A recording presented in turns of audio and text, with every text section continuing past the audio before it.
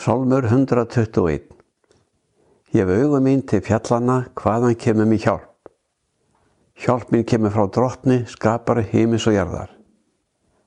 Hann mun ekki láta fótinn skriðnað, vörður þinn blundar ekki, nei, hann blundar ekki og sefur ekki. Hann vörður Ísraels.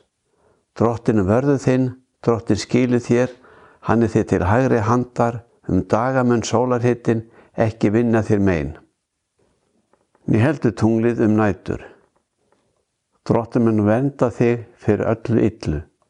Hann mun vernda sál þína. Drottinn mun varðveita útgöngu þína og inngöngu héðan í frá og að eilífu. Í Hebreabréfi 2. kafla, versi 17 til og með 18. Því var það að hann í öllum greinum átti að verða líkur bræðrum sínum, svo að hann yrði miskunnsamur og trúr æðsti prestur í þjónustu fyrir Guði, til þess að friðþægja fyrir syndi liðsins.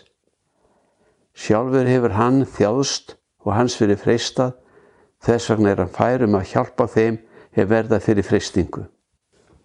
Og Hebreabréf 4. kafli, vers 14 og til og með 16, það segir svo.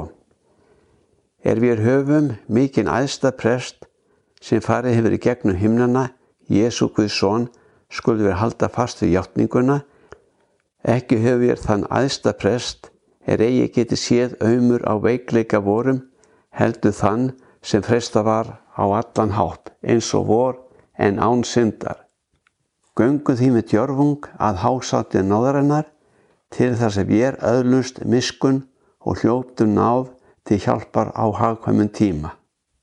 Guð blessi þig þennan dag, fjölskylduðina, vini og vandamenn og gefi styrk og treysta orði Guðs og þeirri blessun sem í þínu lífi fyrir einlæga trú á Jesúm Krist. Guð blessi þig í Jesú nafni. Amen.